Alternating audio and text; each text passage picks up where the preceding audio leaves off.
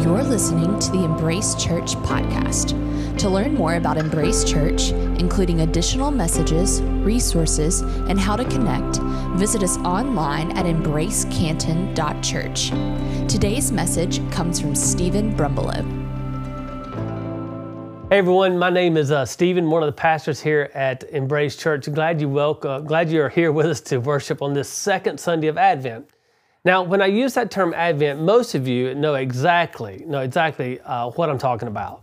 You know what Advent means, but there may be some who may not be so familiar with the term, and if you were asked to kind of write that out on a test and explain Advent, you would fumble through it a little bit, so I'll explain. Advent comes from the Latin word which means to come. Specifically, it means something like someone incredibly important is coming, and we're going to do everything in our power to prepare for that person's coming. Well, in our view of Advent, that important person that is coming is Jesus.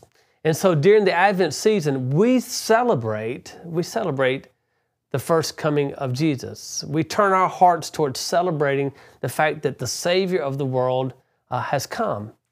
But we also turn our hearts toward the preparation that Jesus is coming again. We're in a time of waiting.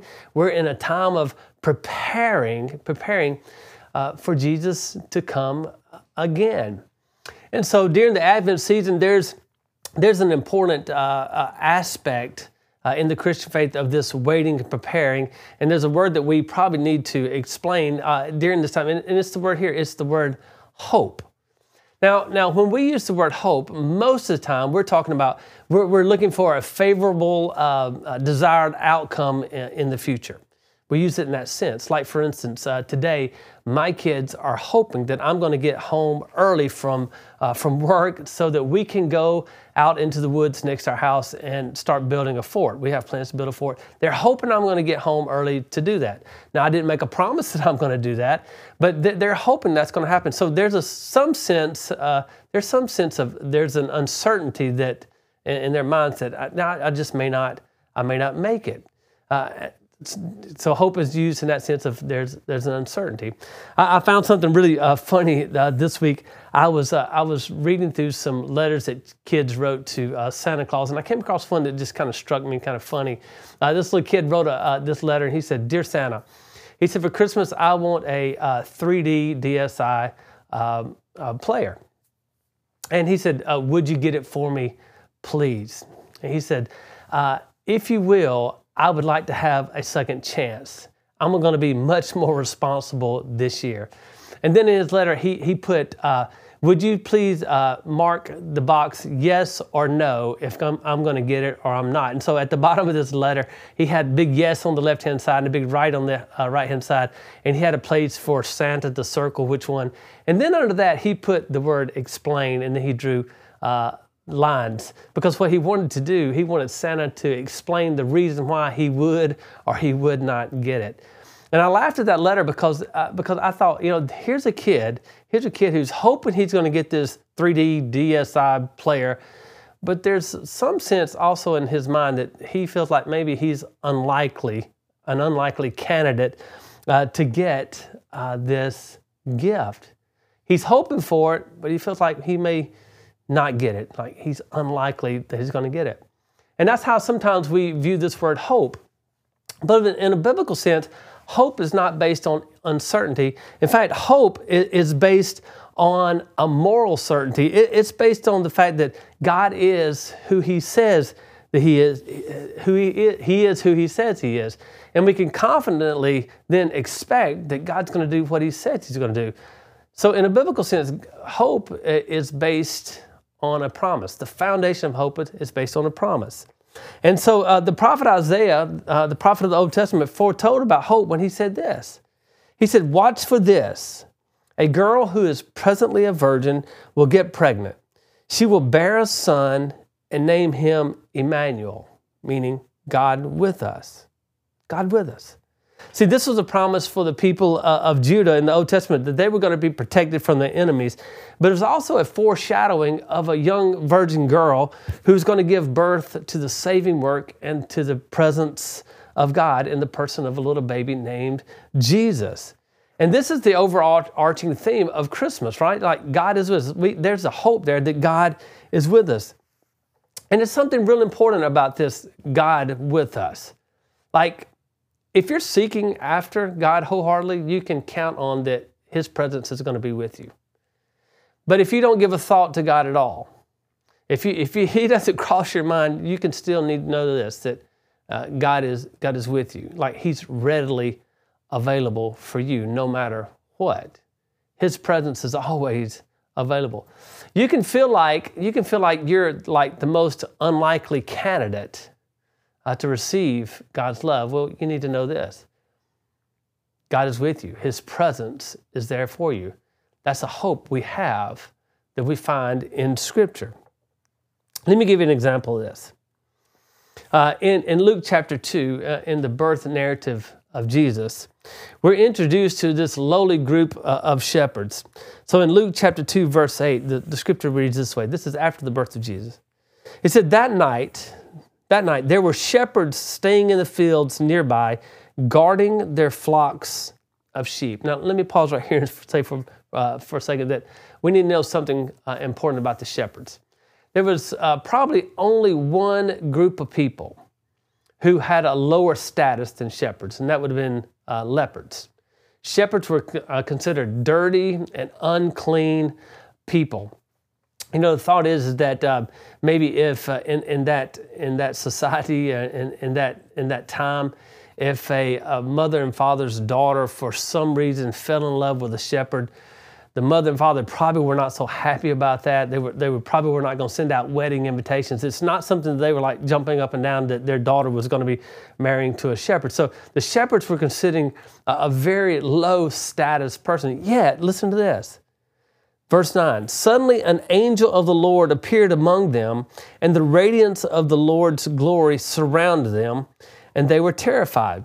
Now this is amazing. An angel of the Lord first appeared to a group of people who were considered low in status, dirty, unclean, not really accepted in society. Yet Luke's narrative here tells us that this group of people are esteemed.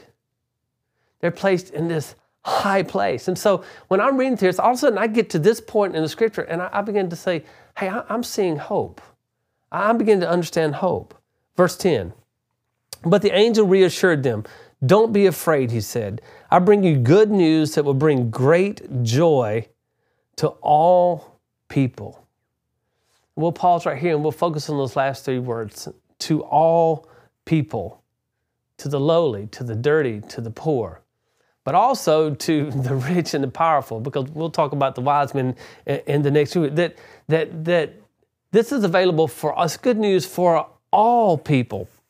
God's presence is available to all who are willing and open to receive His presence. And that's what God's promises are grounded in, a hope that He's available for all people. Verse 11, the Savior, yes, the Messiah, the Lord, has been born today in Bethlehem, the city of David, and you will recognize Him by this sign. You will find a baby wrapped snugly in strips of cloth, lying in a manger. Now, I love this. He says, here's a sign for you. It was a specific sign just for the shepherds, that they were going to go and they were going to find this baby Jesus wrapped in snugly cloth and lying in a manger. See, that was a welcome invitation for the shepherds.